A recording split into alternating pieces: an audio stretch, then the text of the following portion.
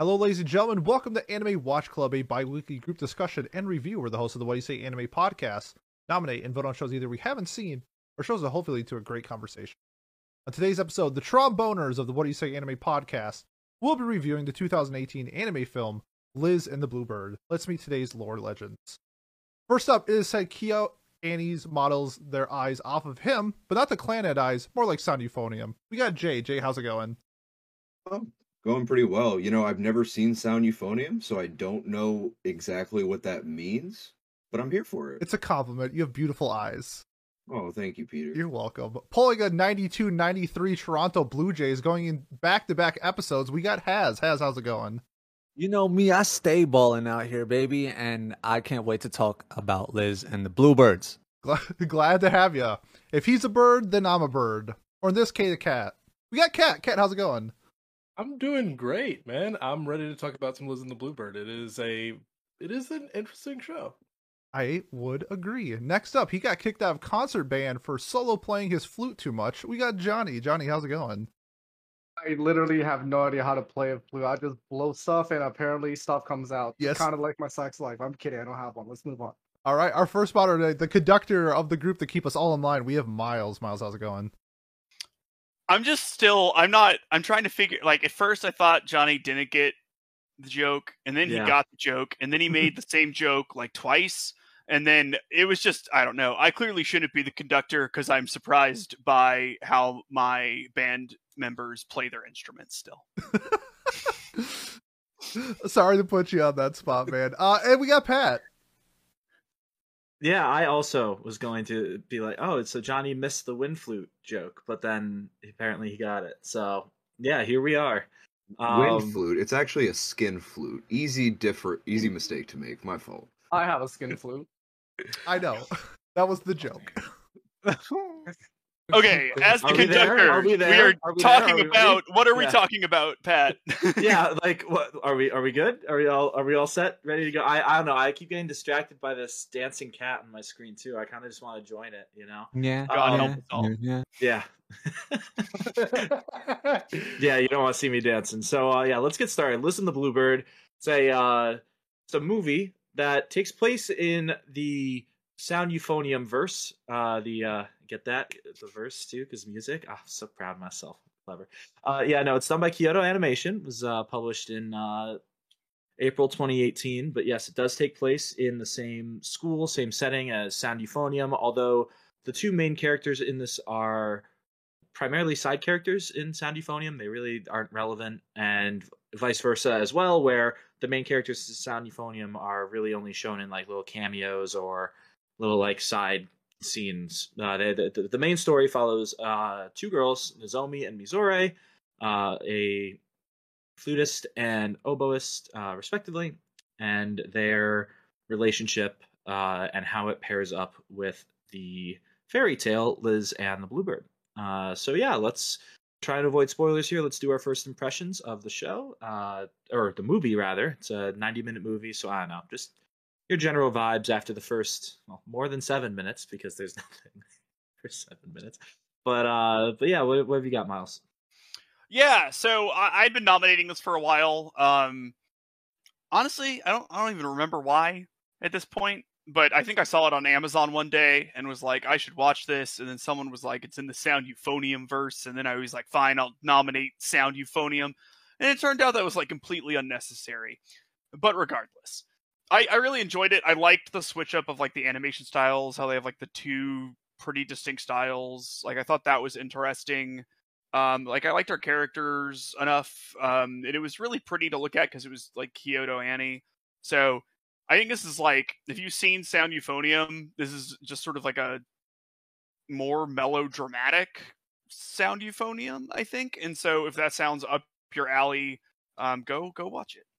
It's almost like another arc with new characters, It was what were these characters in the background doing while these other things were happening? And then we find out, and it's pretty interesting. So, yeah, exactly. All right, Kat, what about you? I really enjoyed Liz and the Bluebird. It's I had the first impressions that I could say without spoilers is just that it's just the characterization of the characters I really enjoyed them, and The music, it's sound euphonium, so it's pretty much the same, honestly. I really did like the emphasis of the music where they were actually emphasizing the oboe and the flute throughout the show. It kind of showed that they were trying to continually keep those two in the forefront, even during sounds. So I really enjoyed that. The music would was definitely- I awesome. would Yeah, recommend it, by the way. you would recommend it. Perfect. Yeah, I agree on the music. It's just like, it's one of the main reasons why you would want to watch a show like this. They do a very good job. Has, what about you? Yeah. So, on a different note, I did not like this movie at the first. I was ready to turn it off. I don't disagree with the fact that it's beautiful. It's in the sound euphonium verse. However, just initially, I was a little confused, because just obviously no spoilers.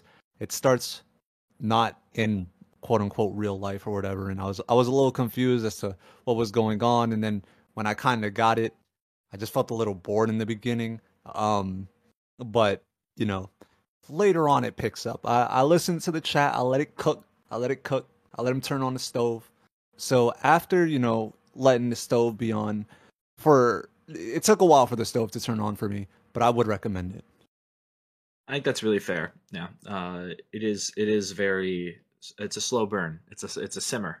Yeah, to keep with the theme. Wow. Jay, what about you? Liked the first part of this movie. I thought that the storybook part was beautifully animated. I really loved like all the parts where we got to see that kind of like idyllic style of animation. I was watching it with my partner, and she kept saying like, "This is the luckiest girl in the world." Like she just gets to go live with animals and then find a random person and just have a house for free and go be friends with the baker whose mouth doesn't move while he's talking for some reason. And then I like the movie a lot. Like you guys said, music was perfect. It captured, I think, like, obviously I can't give a huge opinion on this, but from the person that I watched it with, it captures the female gaze pretty well and that sort of thing. Just even in the beginning with how things are going, like it really captures like those odd feelings of adolescent not knowing what your relationship with somebody is, even from the very start. I feel. Fair enough. All right. And Johnny, what about you? Yeah, so I'll be honest, when I first watched this, I kind of forgot that this was supposed to be like in the same universe as Sound Euphonium. I was like, hey, this looks familiar. Wait a second. Those are the same characters. Wait a second. So yeah, but yeah, not much happens in the first 20 or 30 minutes, honestly, as we've already established, but again, it's like, yeah, it's a pretty show, but I think for me, it just, I don't know, it didn't feel like I could really like connect with the characters, because even though like I myself play a musical instrument, I play a piano, which is like really just like more of like an individual kind of instrument, not something that you play with other people. So I don't really understand the whole like band dynamic thing too much. And some of the, I'll be honest, like there's a lot of times in this movie that I just felt really bored. But in the last few moments of the movie, it did have some good moments. Like I wouldn't say this is a bad show. It's just I think it's one that not everybody would really appreciate. So I think that like personally for me, if I wasn't here, I wouldn't be watching it. But I can say it is like objectively with the music, it's Kyoto animation, so of course it's gonna look beautiful. It's definitely a very good visually good show, but I wouldn't say that I would recommend it for everyone. I think that makes sense. That's a pretty fair review. And Pete, what about you? Yeah, I'm gonna be a little different because I was fully entranced in this world from the get-go. I love how they started it off with the folktale and then incorporating it into sort of the main storyline. I thought that they did a really good job in the beginning of starting to build up this different world from Sound Euphonium, especially if you've seen season 1, where I think that one's a little bit more what's a great word to use? Ganky, more like out there. The girls are way more have way more personality flowing through them. Where in this one, I think that you needed the time to let the characters build, and I gravitated to them right away. I think I'm by far the biggest Sound Euphonium stan in this group. It's like my number 41 anime of all time. I love it. I love the messaging and themes that they do. And if you're a fan of Sound Euphonium, you're going to love this movie too. So I would definitely recommend. I know it's like you don't have to watch Sound Euphonium first, but I would definitely recommend watching Sound Euphonium first and then watching the movie. But yeah, I would recommend this movie if you're into like character drama, coming of age, that type of thing of like future ongoings and endeavors and stuff like that. So yeah, big recommendation for me. Yep. And for me, I think I'm a little closer to Johnny's side, where if I wasn't watching this as part of the club, I probably wouldn't recommend it to someone like me. But I do think that this movie is technically great. I just, and we'll talk about this later, but I get frustrated by the decisions that they make in terms of I guess direction and the overall resolution of the story. And again, we'll talk about that more later. But other than that, it's a beautiful film. Really, really, I think they nailed the two of them playing together. I've struggled through that before, where rather than the flute and the oboe, it was me, the bass line or the bass clarinet, trying to keep the tubas and trombones in check and keep the orchestra moving together, or the wind ensemble moving together, so I should say. And that they did a really good job of nailing the and then I also thought the teachers and the adults in the show did a good job of also being really good guides. Really, I don't know, it resonated really well with me there because it was similar to the teachers that I had, and how they tried to approach helping these two students try and figure out what was going wrong with the part that they were trying to do. So again, I can't say I would recommend it to everyone, but like Pete said, if you like Sound Euphonium, I definitely think that this is more of the same sort of story and more of the same content that you would like, I guess is the best way to put it. But yeah, so let's get into our spoiler section. So spoilers going forward. Pete, I think you wanted to start us off. Yeah, I wanted to talk about something we briefly talked about like in our pre-recording, and it's a show that I think most of us watched here that I'm going to compare it to was Review Starlight, where Listen to Bluebird is essentially interweaving the story of Listen to Bluebird into the story, or something like Review Starlight interweaved the actual Review Starlight into the story. So I know we had some conflicting opinions on this, so I wanted to get your guys' thoughts on how you liked or didn't like essentially the telling of Liz and the Bluebird and then the retelling of them in real life. So I really enjoyed it. I liked it because I thought that I know some people will probably not like it because of this, but it was a nice little thing. It was like, and this is what our heroines will be dealing with after this fairy tale segment.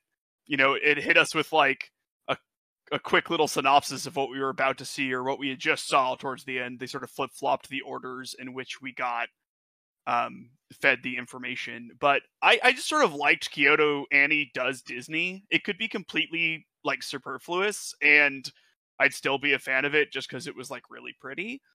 But I do sort of like the tie-in between the story, the musical piece that they're doing, and their lives. So just like how all three of those tie together, I think it's like really interesting.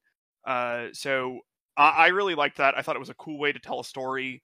Even if it sort of is telling the same story three times, I think that perspective shift you get from it, you get people who don't realize they're in the story, people who are doing an activity in which they need to like act out the moral of the story, and like the musical piece where they need to like work together, and like one of them needs to let the other one or let herself shine and like do what she needs to do and like accept their differences and everything, and then the story itself. So like I just liked that. Jay, what were your thoughts? I enjoyed it a lot as well. I liked the kind of parallel sort of deal that they did with it.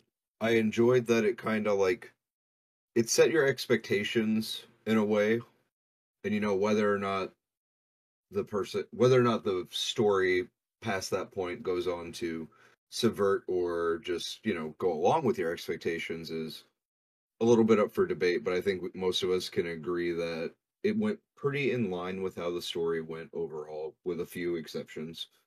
Like I said earlier, I liked the cutting back and forth because the animation and art style for the story sections was beautiful. So as was, just the movie in general, gorgeous, gorgeous movie. And yeah, like I think as someone who enjoyed Review Starlight a lot, like I think I was actually the highest on it out of all of us, I'm pretty sure. That really kind of helped me get more into it because like you guys said, this movie is a slow burn. I would not blame anybody for tapping out after 30 minutes in this movie if they're not interested. Just because, like, it is a really slow first, like, act, I guess you could say. And the storybook sections really help kind of break that up, in my opinion. So that's another reason why I think the storybook sections are good for the movie. Yeah, I was slightly more negative on them, and to be fair, it's not necessarily their fault because I agree that they're beautiful and they're very well done, and they do a great job of showing the story of Liz and the Bluebirds, and they definitely do break up the beginning. But I also think that the the beginning of the movie didn't need to be broken up because to me, I think the movie it felt. I was saying this to Miles. It felt a little insecure in that I think there are a ton of moments towards the beginning where there's a lot less dialogue in the movie. That the visual storytelling, you kind of get the motivations of the characters from the way they act. Like you could see it on their faces and in their emotions and in the way other people interact. And I felt like it was so intriguing that it it didn't really need to be broken up because as long as they kept that in a natural progression, it would have been fine. But my main issue is that at the beginning of the movie, and to be fair, also misremembered because I believe they told us the end of the story explicitly, and they did not, which Jay told me. I guess, but you could kind of put two and two together with how it ends based on the dialogue, and I guess I did, and I felt that they were a little redundant in explaining the story. And a lot of the meat of what I enjoyed was the commentary between the people about this story and what they would do in those situations. And I wanted more of that. So again, not necessarily an issue with the storybook parts themselves, more so a consequence of that summary at the beginning. So for me, I had only one issue that was similar to Haz's, but I thought that they broke up the story. That I agree with, but I don't think that they shouldn't have been in there. I feel like they should have been. I wish there were more like smooth transitions into them instead of like almost kind of completely like cutting in.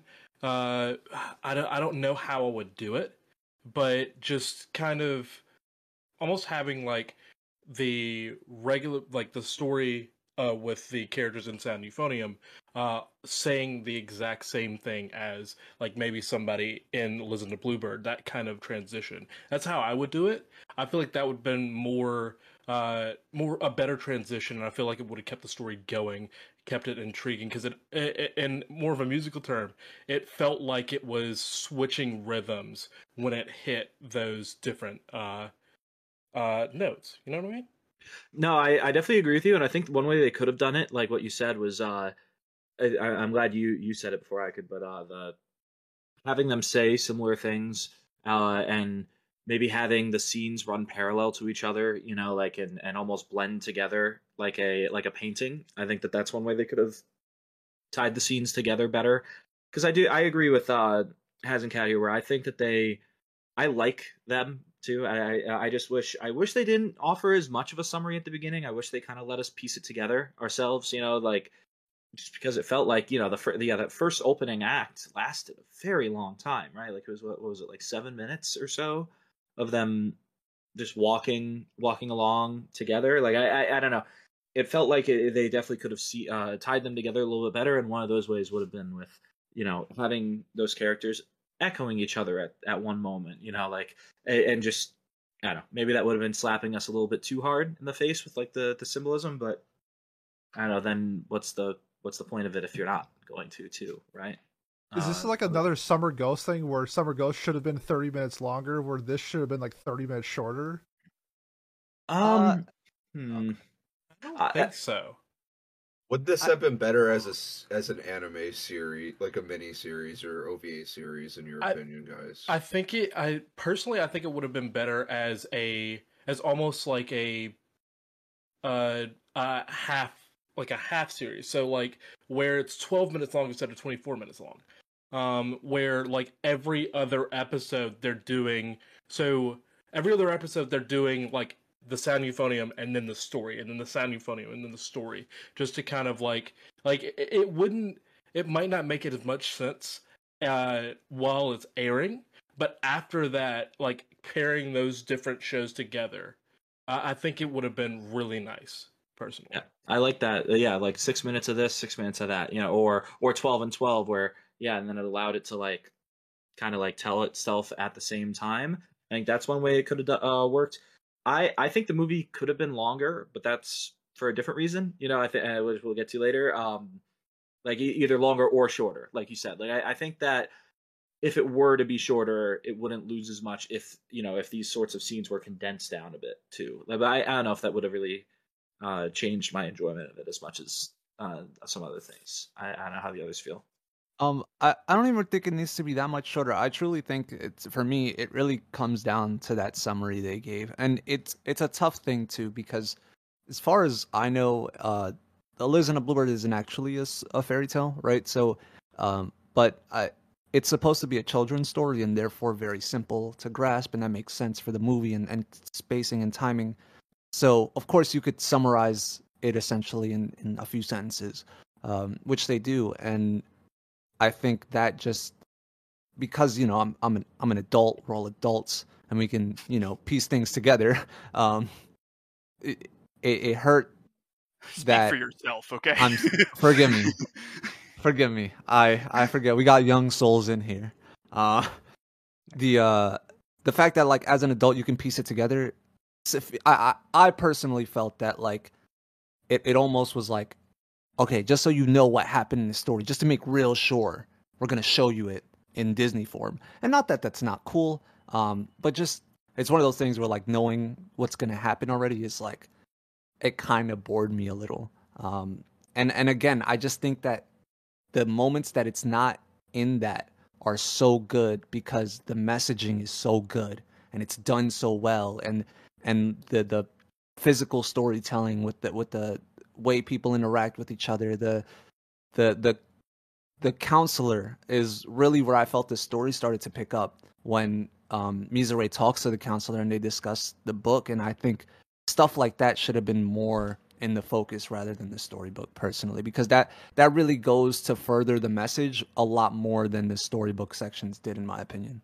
See, I think it's more along the lines of like, I do agree that like the storybook style of storytelling into them actually like acting it out was the same message, but I think like how they did it was different, and that's like really what I liked about it.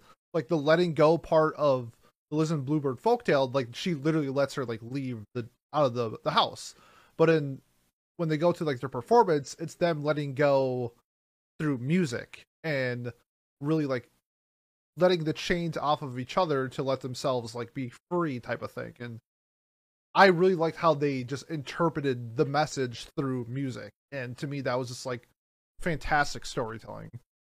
Yeah, I agree. The use of the, like, as someone who was in concert band, and I'm sure Pat can relate to this too, like hearing the backing, like what I assume is the music they're playing in the background of the story, and certain other like regular story beats and such.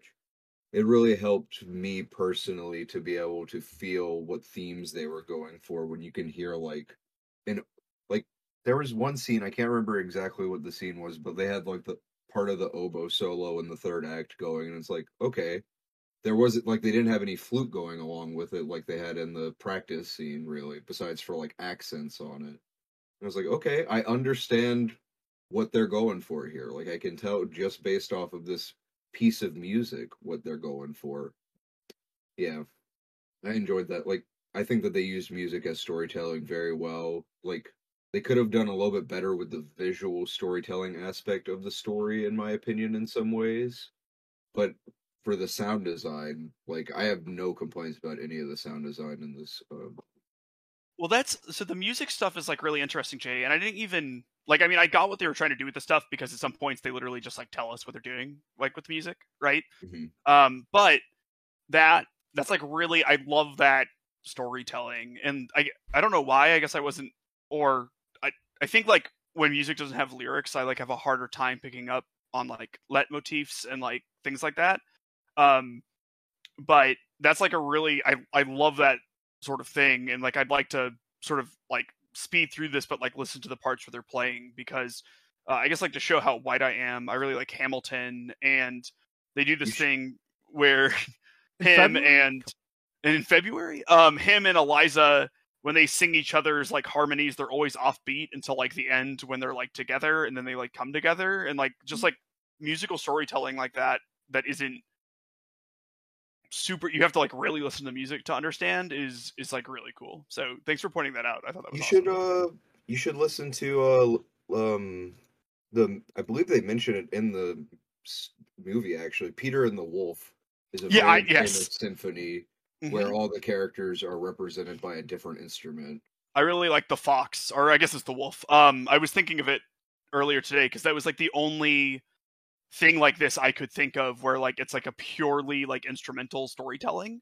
Yeah, but there's a few of those, honestly. Yeah. Oh, I'm sure there's tons of them. I'm just, like I have like Baby's First, like in music class. Yeah. You listen sort of view of that. So so the just to bounce off even more of what you guys were saying, especially Jay, like I was blown away by the way that the conductor, I guess, is the best way to put him in this case, their music teacher, the way he tried to describe to them how to try to play together and not just play in sync or play with the music that's on the sheet, but feel the story that you're trying to tell, right? Or that you're trying to support, right? Because they're playing this concert, I believe, at least alongside a play that's actually happening, right? Like that's what the plan is. So you're not the only person that matters in that, or you and the other bandmate that you're playing with aren't the only ones that matter. The story that's being presented on the stage matters, and you help enhance it. And you can't just play what's on the music sheet. You have to listen to what your partner is doing or what the person is doing, and maybe play faster because they're going quicker, or answer back to their bravado with some other sort of answer, like depending on what is the what the story follows, or what and I think that the music teacher did a really good job explaining that and making it very poetic. That to me was one of my favorite scenes in the movie. I think really was when and the counselor then talks them through it afterwards as well. I believe that the counselor immediately talks to Nozomi about it, who's struggling, right? Because she's not even sure if she wants to do this, right? She's not even sure if she wants to play the flute long term or ever again after high school. And that's something that someone who's really skilled and someone who's taking it a whole step further would have to do all the time, rather than just necessarily learning it for this one time, I guess, if that makes sense. So for me, I think like with the sound design, I think that one of the things I really enjoyed about it was throughout the show, and I've actually mentioned this in our Sound Euphonium episode if you want to go watch that. The thing about this show is it has the same quality where like throughout the show it's playing the same melody over and over again, and it's evolving every time it plays. So as I think Jay mentioned that there were some moments where the oboe was the only solo that was playing, or the flute was the only one that was playing. There were moments in the show where where they were like disjointed, and it kind of makes sense because at the beginning of the movie, it does say disjoint at the beginning, just kind of like I guess blatant symbolism, but it's it like when it clues you in, and this helped especially actually in that same moment where that Pat mentioned, where the conductor was kind of like start trying to reply instead of just playing on the sheet, where it started to feel more fluid instead of mechanical, and I really enjoyed that. Another point I wanted to bring up is that, Nozomi, she was so worried about what she needed to be doing with her life. Girl, go into aquarium work. Your water quality was insane. It was so clear. She had 3 pea puffers in one little 10-gallon, which is fine. No plants in there, but the water quality was so clear. They make so much waste. And also, they talk about them being poisonous and stuff. Pea puffers are not poisonous. They'll bite the shit out of you, but they're not poisonous. How many points did this drop the movie for you? Oh, it actually gained points because they modeled Okay. the fish very well. So I will give them that. That was beautiful. Best. Anyway, I just need an aquarium anime. I'm just ranting a little bit, but yeah, yeah. Yeah. You should nominate. Yeah. You should nominate the Aquatope and the White Sand. Plotless Aquatope. No, Yeah, in the for our 2 core. Yeah, I'm okay. that we're nominating. Yeah. I don't blame you for being okay. For somebody who watched it, please don't knob it. Yeah.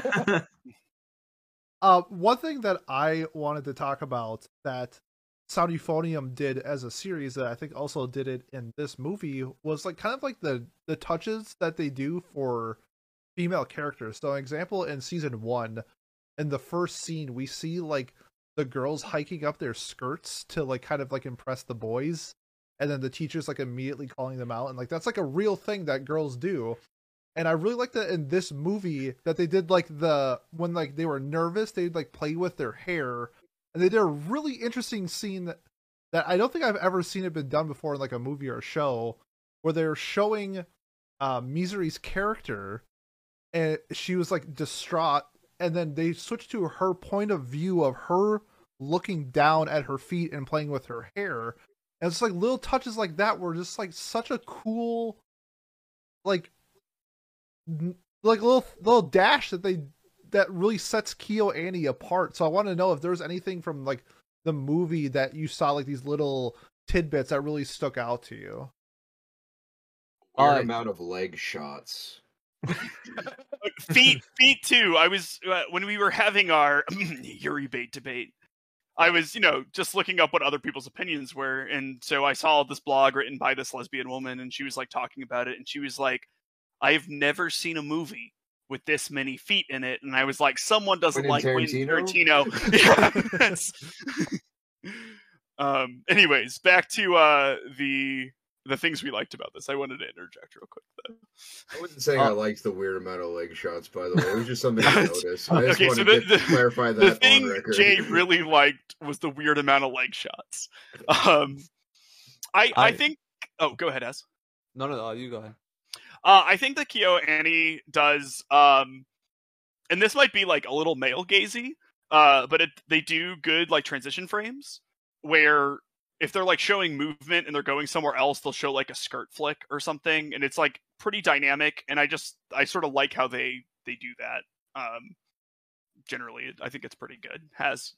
Yeah, one of the things I liked, and it kind of helped me sort of put this in the context of Sound Euphonium, was the scene where we get the scene from Sound Euphonium 1 from their perspective. I thought that was really nice, and it also helped with the timeline, because I wasn't particularly sure when this was going on until that happened.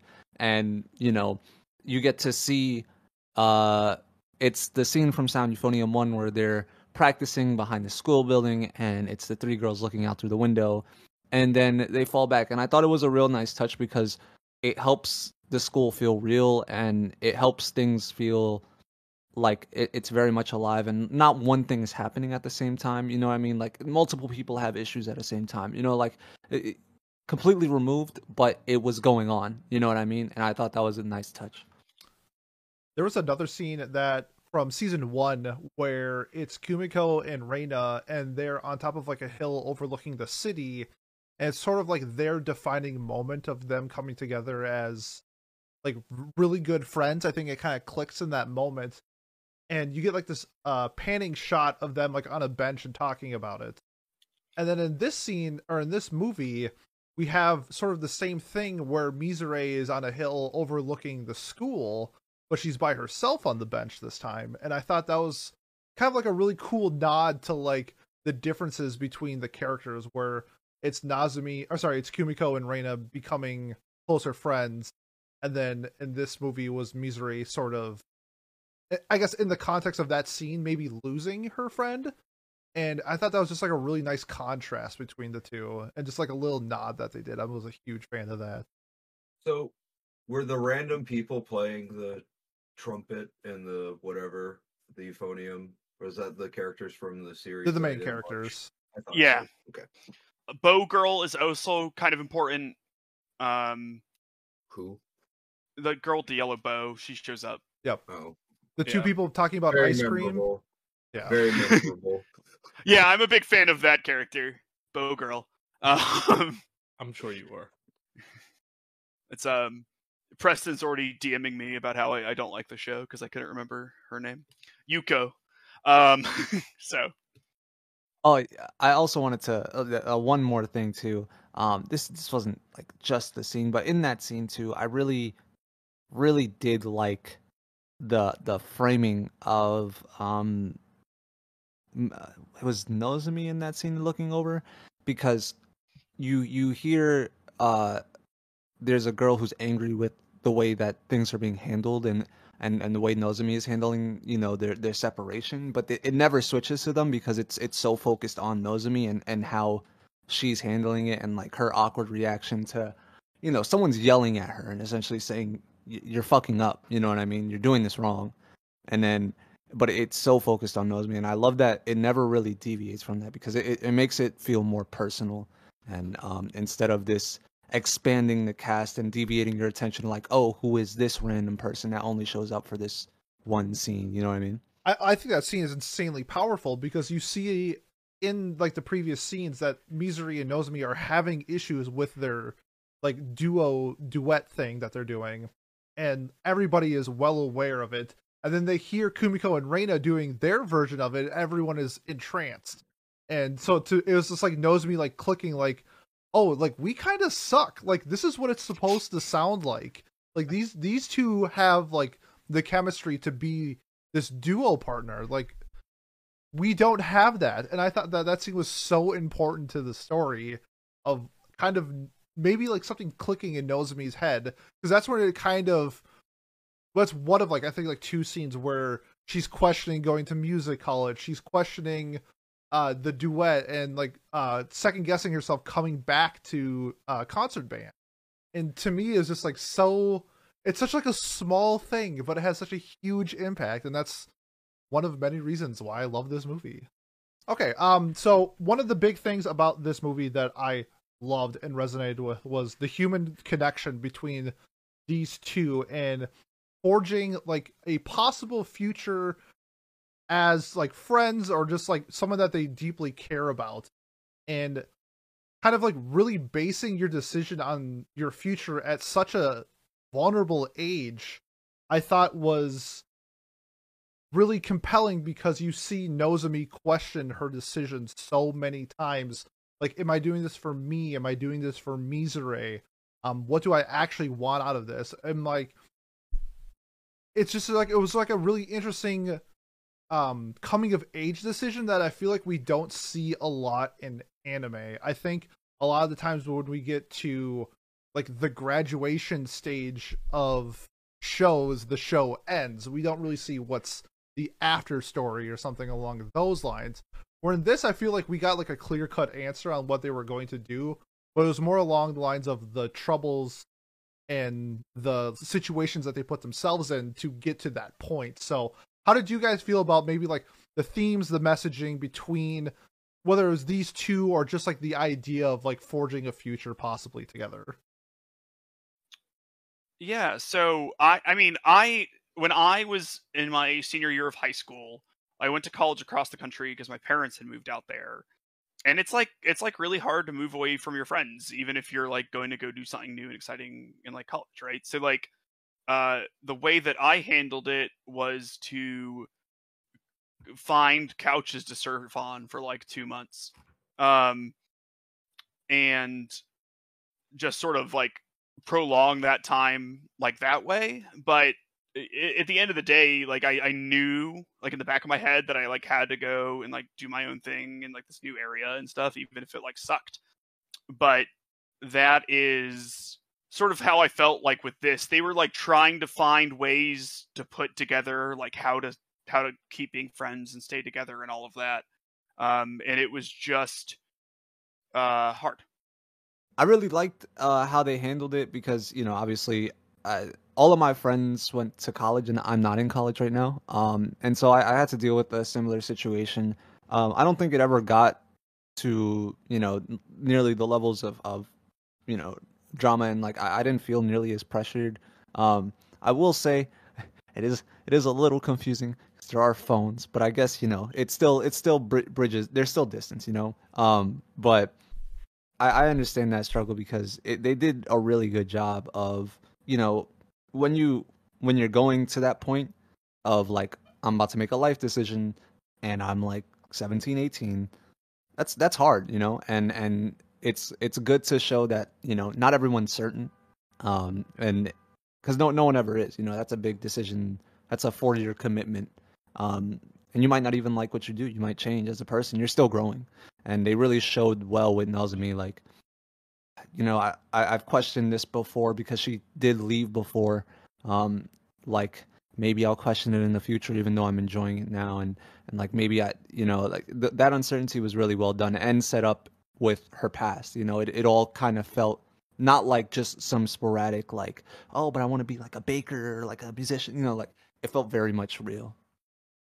While I couldn't relate to the, you know, going to school for friends, I did end up deciding, oh, I wanted to go to school up in Boston because I knew a couple of my friends would go to colleges up there, and staying in touch with them that way. So you know, it does, in this case, sticking with music was her Boston, right? Was her like decision to go, okay, I'm going to stick with music so that I can stay with my close friend. And I can definitely understand like at least the thought process there, but that's when it's nice that she had counselors and other people to step in and talk to her about it and talk her out of making a decision that she wasn't really comfortable with, which, you know, I don't know, when I left for college, I was an education major, and now I don't do that at all. You know, I thought I was going to be a teacher, and it took only a year and a half of college for me to figure out that is not where I need to be right now in life. And I think that's, I'm glad I was able to make that change. But if I had chosen to go to like a music school, let's say, it's a lot harder to leave a music school and then go do something else than it is, you know, going to a normal school and then specializing in a specific thing and then deciding you want to change. So I think I think they approach that it's so hard. Like it's really, really hard to make that decision when you're 16, 17 years old, or 18 years old. And I think that they touched on that really, really, really nicely. So yeah, do we want to move on to I have a main nitpick that, and I shouldn't say nitpick. I think that is a serious flaw in the story. I think this is our hotly contested topic. We talked about this in the pre-show and all day and most of the day today, to the point where I organized my thoughts because I wanted to come across and make sure that what I am saying exactly is clear and my opinion is clear. So my main frustration with the show and why I've docked it quite a few points, I think, is that the show felt like to me like it was Yuri Beatty and very non-committal with the decisions that it made regarding the story. So I think there are two options that they could have gone for with the show to have made it actually have a message or actually have an end goal with the story. So if the show wanted them, the two main girls, to be platonic friends, which is the way I interpret it, because at the end of the day they don't show everything or show anything that would suggest otherwise yet, then I think that they wouldn't have had all of the long stares, the intense confession at the end where I think Has said it, where she's complimenting the way she walks or her footsteps or something. Like Like I don't even remember specifically, but they, you know, a confession that sounds romantic and I don't know how other way to put it. And they wouldn't have left us with such a confusing moment at the end of the movie as well, where something happens and she turns around and Mizore, pardon me, just looks completely shocked. The other way that they could have gone, if they wanted to show or wanted the two main characters to be gay, or one of them to have been gay, they would have explored that more deeply, I think, by the end of the movie.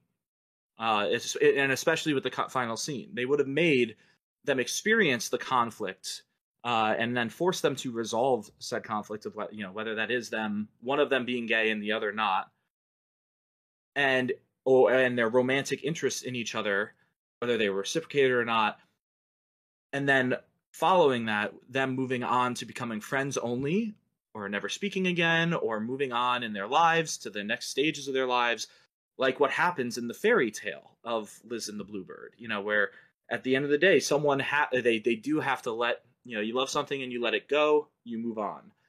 And because neither happens, and then the way the show plays it right down the middle, to me, from my perspective at least, it plays it right down the middle and offers no closure other than a tease that they, you know, might have kissed or done something similar.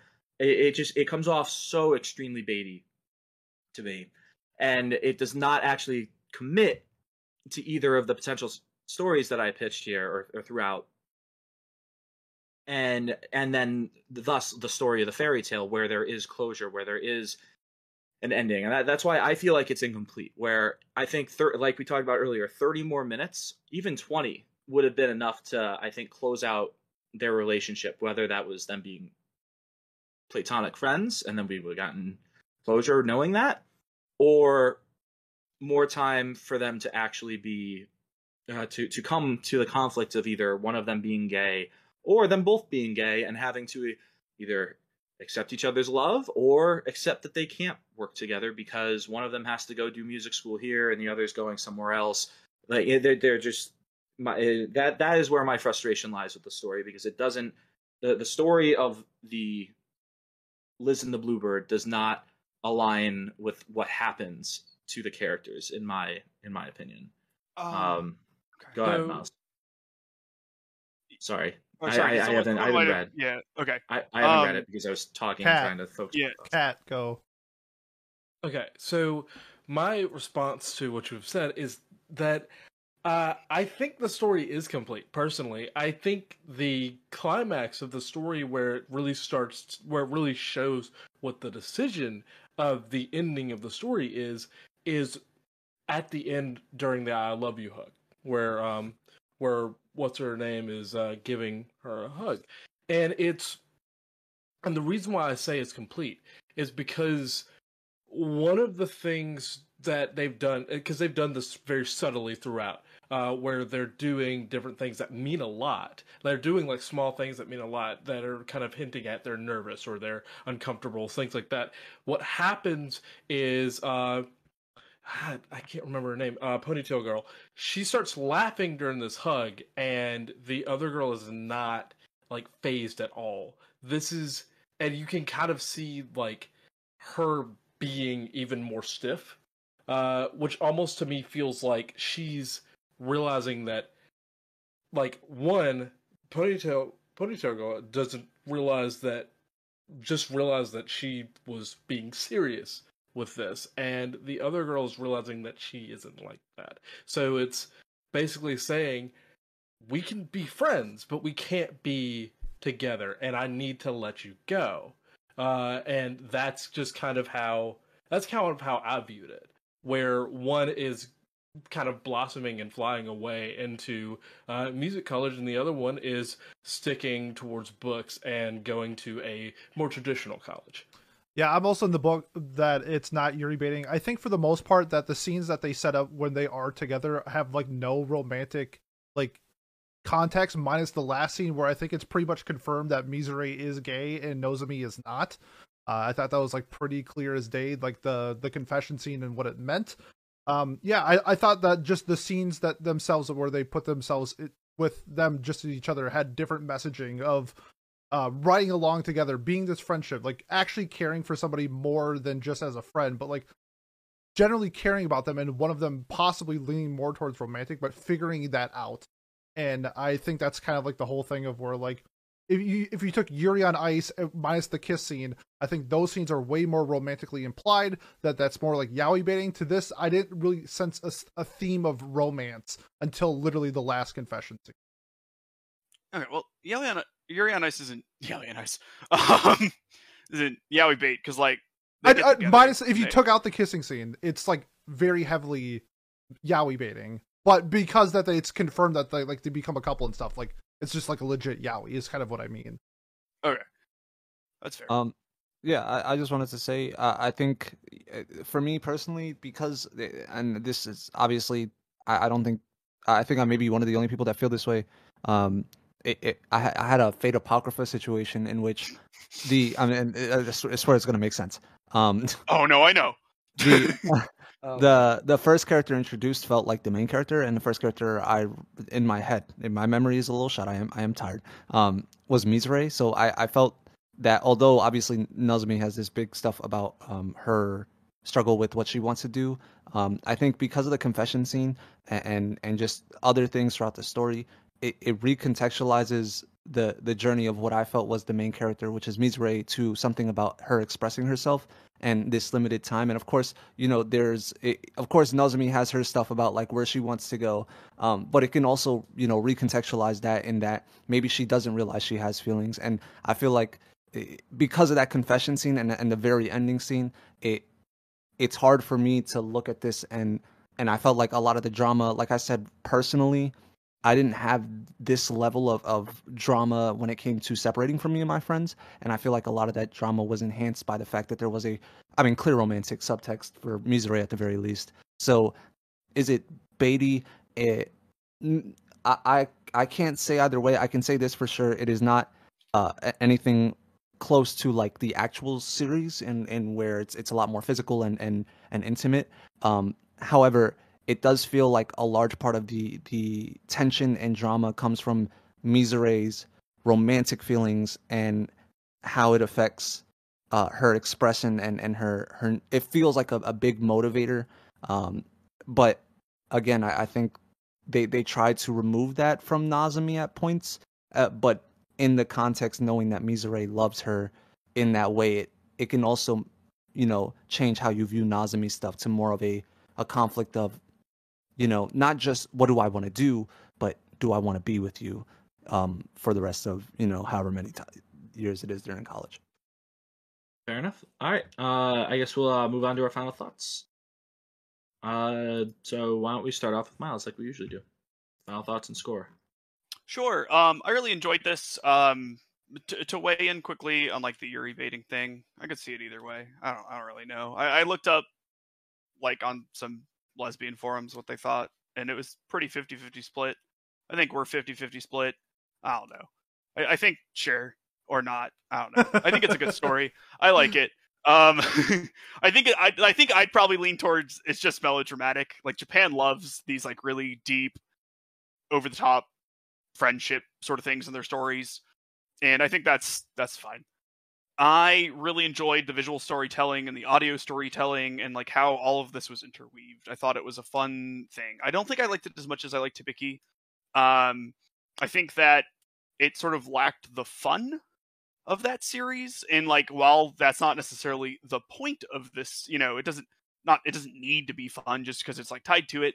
I kind of would have liked that. I thought there was like a little bit of like fan service, not in like the sexy way, but in the like we just saw a random character sometimes because they were like, you guys know these characters, here they are, and that like honestly took me out of it a little bit.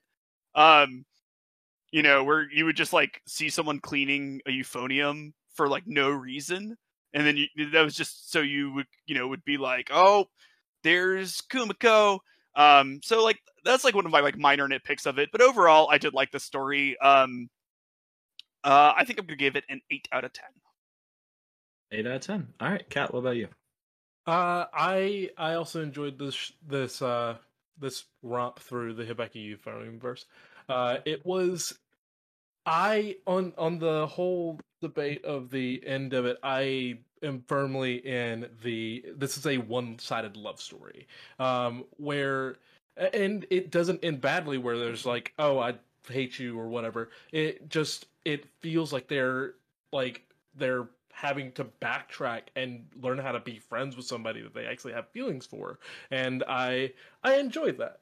And since this is my point of view, I think that that's actually pretty well done, especially with how there's subtlety in the story and how the subtlety in the ending, in my opinion. And because of that, I actually think it raises some points for me. And my final score for this is probably going to be a 9 out of 10. Damn, son, I love it. 9 out of 10. All right, Has, what about you? Yeah, Pete has brought to my attention some damning evidence against this show. There is no Chupacabra, therefore it is 0. No, but I do agree with Miles on the sentiment that I don't believe it's as good as Sound Euphonium. I think, not just from I think a lack of fun, because I think that the drama and the dialogue is still very good for what it's trying to achieve. I think more so for me. Although the music is obviously very well done here and very important to the story, it didn't. I guess I expected the Sound Euphonium levels of grandiose when those scenes came out, and to sort of let it do a lot more personally. That's in my shattered, sleep deprived memory though. So give that a grain of salt. Also, the beginning, like I said, I wasn't a big fan of, but it was still great. The visuals were great, the sound design was great, the music was great. I had no problem with the random characters coming around. It made the school feel alive to me, and that everything was kind of going on, and I thought it was all very well done. So I'm gonna give it a solid 7. 7 out of 10. Alrighty. Jay, go ahead. Sorry, I almost read Gohan's Beastacks, but no. Your name is Jay. It's fair. It is a legendary weapon from the Dragon Ball series.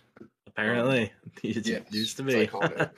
So I enjoyed this quite a bit. I really don't have a ton of complaints. I can understand how some people would feel that it was a bit baity. Like, I do understand where people come from with that.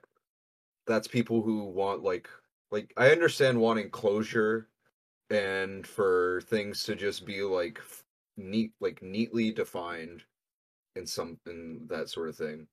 But the issue with that is that's not how it works when you're growing up and figuring out your feelings and where you stand in the world and stuff. You can't just put everything into a neatly defined box like, oh, we're friends, or oh, I'm complete, you can't say I know I'm completely straight or whatever. Like, some people can, but not everybody can say that back then. Like, in high school, I thought I was completely straight. Turns out not the case. People come out later in life all the time. Not everybody is going to be someone wearing a progress flag on their backpack with dyed hair, whatever the stereotype of a gay teenager you want to have. Some people really need time to figure that sort of thing out and don't figure out until adulthood. And part of the thing that they mentioned is that, birds are migratory. They come back. I don't think that necessarily... are we ever going to get anything more out of this? No, probably not. That's what fan fiction and shit is for. If you want to figure it out, go read a fan fiction. That's what you want. But I think that overall, I'm not docking points for them just not showing stuff, because leaving it up to the reader, or viewer rather. Sorry, I've been reading a lot recently. Leaving that interpretation up, I think, is very respectful of the viewer in a way. But I also do understand why people would want to see it clearly defined. I get the complaints against it. So I think, based on the overall story, I like the conversation we were able to have around it. I loved the music. The animation was beautiful. And it had fish tanks. Did I mention that? Did I mention that there were fish tanks? They showed a pea puffer fish and white cloud minnows. White cloud minnows are insane, dude. Anyway, both of those are illegal in Maine, unfortunately, by the way. I cannot have them here. And so I'm giving this overall a 9 out of 10 as well. 9 out of 10. All right. Johnny, what about you? Yeah, so very pretty show, obviously, made by Kyoto Animation. That's to be expected. Music wasn't necessarily my kind of music. It's been weird. Like I'm not really a huge fan of like the orchestra kind of music usually. I'm not gonna lie. It's like when it's only wind instruments, I like it when there's like a bit of other stuff, like violins, drums, pianos, things like that. But I think when it's just like the flute, saxophones, and things like that, it's not really my style. But I still think if you like that, it's still like I'm sure that like if you're into that, then it's great. But again, it's just some parts of the show just felt like it was just going on for too long. It just felt like nothing was really happening until like the last, I would say, like the last 1/3 of the movie, in my opinion. So I think that with all that, I think I'm gonna have to give it a 7. I don't think you can really say it deserves to be much lower because it's just like how pretty it looks and stuff like that. But I think with the fact that I can't really relate to the story that much, so I think I'm gonna have to give it a 7 out of 10. I think that's completely fair. Pete, what about you? Love the themes, love the message. I kind of like Miles. I like the characters in Sound Euphonium more. However, in this style of context where it's just a movie, I thought the characters were very good. Just a unique premise of high school and what's next. Instead of just ending it there, we get like closure kind of on like what their futures are going to be and how they kind of figured it out through however ways that they did it. Yeah, man, just really love this movie. I don't think it's as good as Sound Euphonium, so because of that and the lack of Chupacabra, I'm gonna give this a 9. I thought it was a fantastic film. All right. And yeah, I kind of already did a little bit of my last thoughts or already.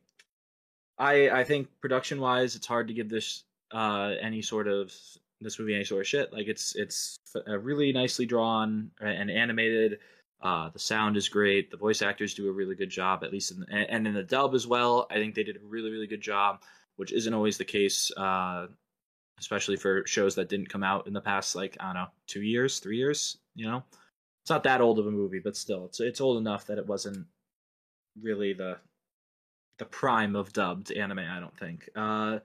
So yeah, I'm still frustrated with the lack of closure, and I definitely see what you're saying, Jay, where it is never closed fully. Like, you never know until, in real life at least, right? You never know how things are going to change for you. How the reason, especially for me, why I'm frustrated is because the show hints that there might be an answer, and then to me at least never really provided one for what is going on and how they actually feel about each other. Yeah. And I think in a fictional setting, especially one where you're trying to align it with the theme of a story, or have it be the exact opposite, or say like, oh, not all fairy tales come true, and like contrast or reflect the story.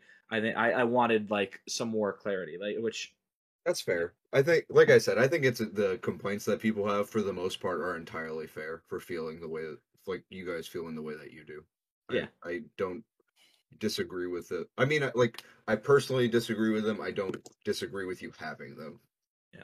Well, I disagree with you. So there we go. All right. Shit on me. Yeah.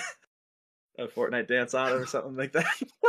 Oh God. Yeah. Sorry. All right. Yeah, we're all tired clearly at the end of this. So yeah, I think I'm gonna give it a 7 out of 10. I think giving it anything lower wouldn't really be fair to the production, and again, the scenes are really powerful with them, especially like the confession scene is really nice. I was just frustrated that it didn't pull everything together for me at the end personally. So that average brings our average score. Wow, that's a very even number, to an 8.0 Yes. overall. Good job, guys. Really good job. So yeah, we have an 8.0 for this movie, which compared to the Mal score is an 8.19. So just about under a 0.2 difference. Not too bad. Not too bad at all. All right, Miles, we need to know what we're watching for our lovey-dovey romance episode on February 20th. Yeah, so everything did good except for Bloom into you homophobes. And I see. Yeah, but we had a pretty, I mean, we had like 9, 9, 9, 11, 11, 12 were our final scores here. Nine, you say? Yeah, exactly. You dig? You dig? Um, so I'm gonna. The way I'll do this is like the 2 11s are gonna get legacy points, and then the 12 will win. Or I don't know if anyone really wants. I could just give everything besides Bloom and you a legacy point. I don't really. I like your first option. Okay, sure. Holy shit! I just realized I forgot the Twitter poll. 1 second. This is we're learning. I can't believe. Yeah, no. Damn, sorry, we even had a conversation about how did. I'm not We had a using straw poll conversation. anymore. Yeah. No. Okay. Oh no! I wonder if this is going to change the results. I think, if anything, based on what won, this we'll get probably the won't card started. change the results very much. Huh? I don't. It's a 1 point difference between first and second. No, I agree with you, but the show, I don't think it'll make a difference. I Okay, would be it does not surprised. make a difference, but it gives Yeah. us just 1, 2, 3. Okay. So in third we have Josie the Tiger and the Fish. Wow, it shot up. Damn. Yeah. In second we have East of Eden. Oh, And then Johnny buddy, in first place, winning by 1 point. We have Relife. So So we have. okay, this time it was second. but if you hadn't voted for it or had voted for it third, your show would have won. So that's Yeah. 3 times in a row now. Let's all clap for Johnny for cucking himself Woo! on Romance Week. No one fucks me except me. NTR baby, and well, We're It's we're our- having a really, really good episode this week, guys. Yeah. All right, so we now need to discuss what our plan is for Real Life, because the original series I believe is either 12 or 13 episodes, and then there is an OVA that really does wrap up the story. That's I believe 4 episodes longer. I am not opposed to watching it. I think, but I also understand why people might not want to. Maybe we can probably talk about this off air. Actually, I think about it would be probably better to do that for the and. So yeah, that is what we decided to do. Thank you, Pete, for interjecting and telling the listeners what we decided off air to air, and that's how many episodes of Real Life we'll be watching. Now let's nominate our shows for the February. Never mind, the March 6th Watch Club. God damn, we'll be in March. We're doing a March Madness episode this week. We will probably, but this is for our 2 core for nominations now. So normally our shows are only 1 core. However, we do it once a year. We nominate 2 core shows. holy shit. Let's do ruin a our March lives. Madness practice with everything with legacy points. We fucking tier it by the amount of legacy points. We have the community vote, and then we watch one of them at the end. I'm so glad I came up with this idea. I'm a That's genius. really good. We should Cool. do that. for How's the that going to be an episode? Oh, never That'll mind. be the March. That'll be the March 20th episode. There you go. That's perfect. We'll see. We'll see. The normal March Madness episode is our most listened to episode ever on a non-YouTube thing. So We don't need to do that whole thing as an episode. I just say we do that, and that's how we decide what we do for Watch Club. For Watch Anyways, Club. okay, Yeah. No, I agree with that. I get what you're saying. I like that. But yeah, so let's nominate our 2 core shows. Miles, what are you bringing to our 2 core spectacular? so I really planned on doing Mushishi. Like, I really wanted to do that. And then this week, we just had a movie, and I had to watch the movie in like 3 parts because I really underestimated how much having a newborn would make me busy. And so I'm going to nominate. I want for a little peek behind the curtain. We were like really fighting about this movie before this, but we were all like respectable, which is like good. That's what we should be. But I want us to fucking fight. I want fighting. I want it. Okay, and I also want something with a dub that I've already seen. So I'm going Toradora. Oh my god. No. Okay. Yeah, this will be good. Oh Guys, please boy. don't. Oh, All right. Oh yeah, wait, okay, Jay, did you just Yeah, watch it? Is I that the literally issue? just watched this for Just so you know, Secret that Santa. episode is We- gonna we be had- 5 hours long. We literally had a long discussion about it in our Secret Santa. We don't We need did. to relitigate it. I missed it because I was feeding my child. That's your fault. We're fool. gonna need like a 7-parter on that one. Okay. Okay, I'm gonna go back to the drawing board to respect the J factor. Thank you. That's a good call. So I appreciate it. Kat, what's your show? So Nomination. I still haven't watched this show, and I if I don't win this time, I'm nominating next year. Fate Apocrypha. I knew it. Okay, that's the Fucking that's a cat. choice. Cat, why? I want to see you suffer because those are the episodes that make me most happy. One, this will only make me stronger. And two, Jay will understand this, but this will make me like channel the Phoenix. What? Yeah, Someone that wants only to consume. Yes. Yeah. All right. Let's keep things moving here. Haz, what about you? What is your 2 core nomination? You know, the same way Pete opened up the show with the Blue Jays, I'll be, like I said, I'll be balling, you feel me? Not baseballing, but I'll be balling, you feel me? And, you know, I know Pete loves Log Horizon, so I'm here playing to the strengths. The same studio that made Log Horizon is doing this one. This is Bass Squash. Now, what is more hype than sci-fi sports mecha basketball? That does Baby, look really fun. We are in there. It has the Nike cosign. That's all I gotta say. Can Let's you tell me how to spell this?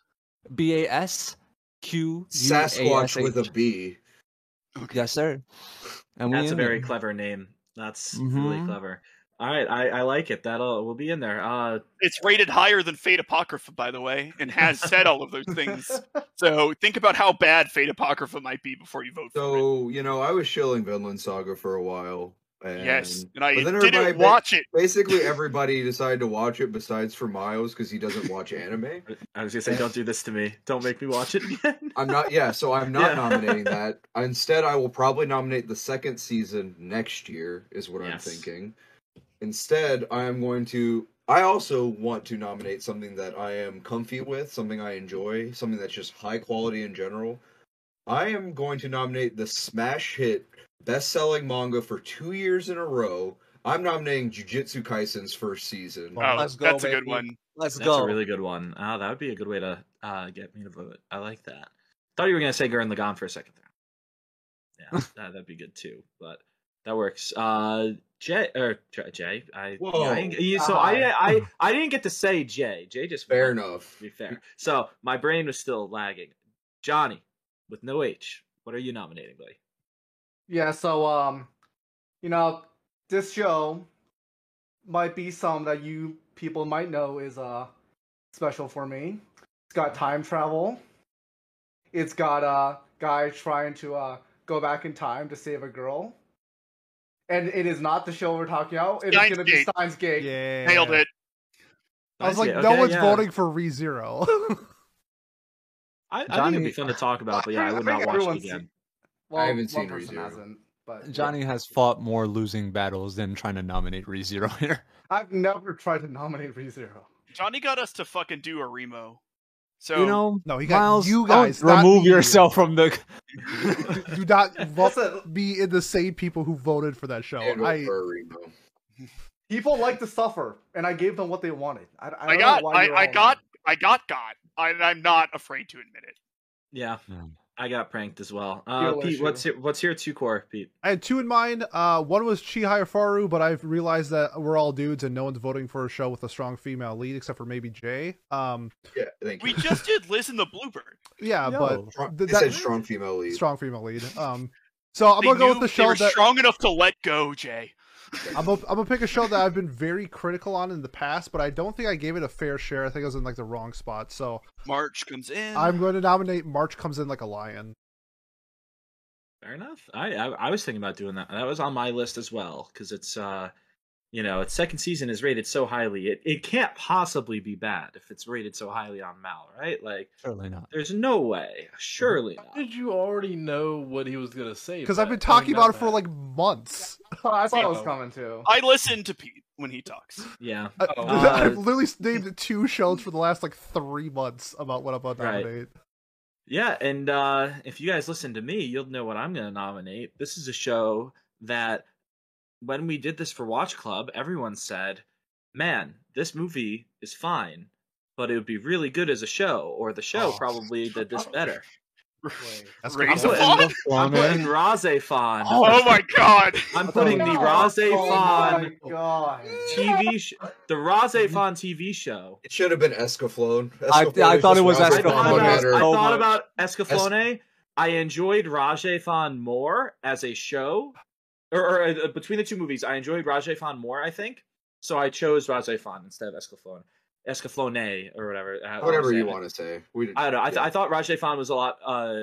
The ending of Rajefon was more interesting. In terms of like what you can do with it. So I'm very curious to see how this show would pan out over 26 episodes. I don't know. That was the reaction I was looking for, guys. So I got the rise out of you that I needed already. Miles, what are you nominating now that you've done some more research? Are you gonna do Escaflone? I'm gonna do I'm gonna do Link quick, but we have to watch it twice. Ooh. What's in Chinese and what's in Japanese? I am going to do, just because I can't really think of anything, and like while I would love to do Mushishi, I literally wouldn't finish it. It's like very slow and only in Japanese, and it just wouldn't happen. And so out of self-preservation, I'm going to do season 1 of Higurashi When They Cry, just in case it happens to get there. I would. So I This is promised gonna you be a- I would watch it once, so I didn't say when I was going to, but you probably have my first place vote. Like the original? It's yeah, gonna be. like the gonna be- original. Because Oh, the real other one's odd. a sequel, it turns out. It was secretly not a remake, it was secretly a sequel, which led to people being very confused. Myself Pat. included. Yes. Yeah. Myself included, starting it and being like, "What's going on? I don't get it." And I wasn't supposed to, so that's This is okay. not the proper way to consume this media, but I can't get Pete to read anything, so Are we done here? Sorry. Edit Oh, this yeah, out, Pete. we're done if you Holy need to shit, be. I do not have any time. Yeah, Thank go, you. go, go, go. I literally have been I've been turtling this entire time. I mentioned I had to Turtling. take a shit and you guys just kept going. All right. Oh, okay. I didn't see the shit thing, Jesus. sorry. Okay. But yeah, so that wraps up our Watch Club. Pete, close us out. If you have made this far and you want to support us, the best way to do so, like, comment, subscribe, leave a review on whatever platform you are watching and or listening to us on. Next week, it's my favorite episode of the year, Anime of the Year. We will be counting down everybody's votes and choosing what won, so that's going to be really fun. Otherwise, if you're here for Watch Club, in 2 weeks, we will be watching a show I already forgot what Real Life. We'll be watching Real Life, so we will see you then. Thanks, everyone.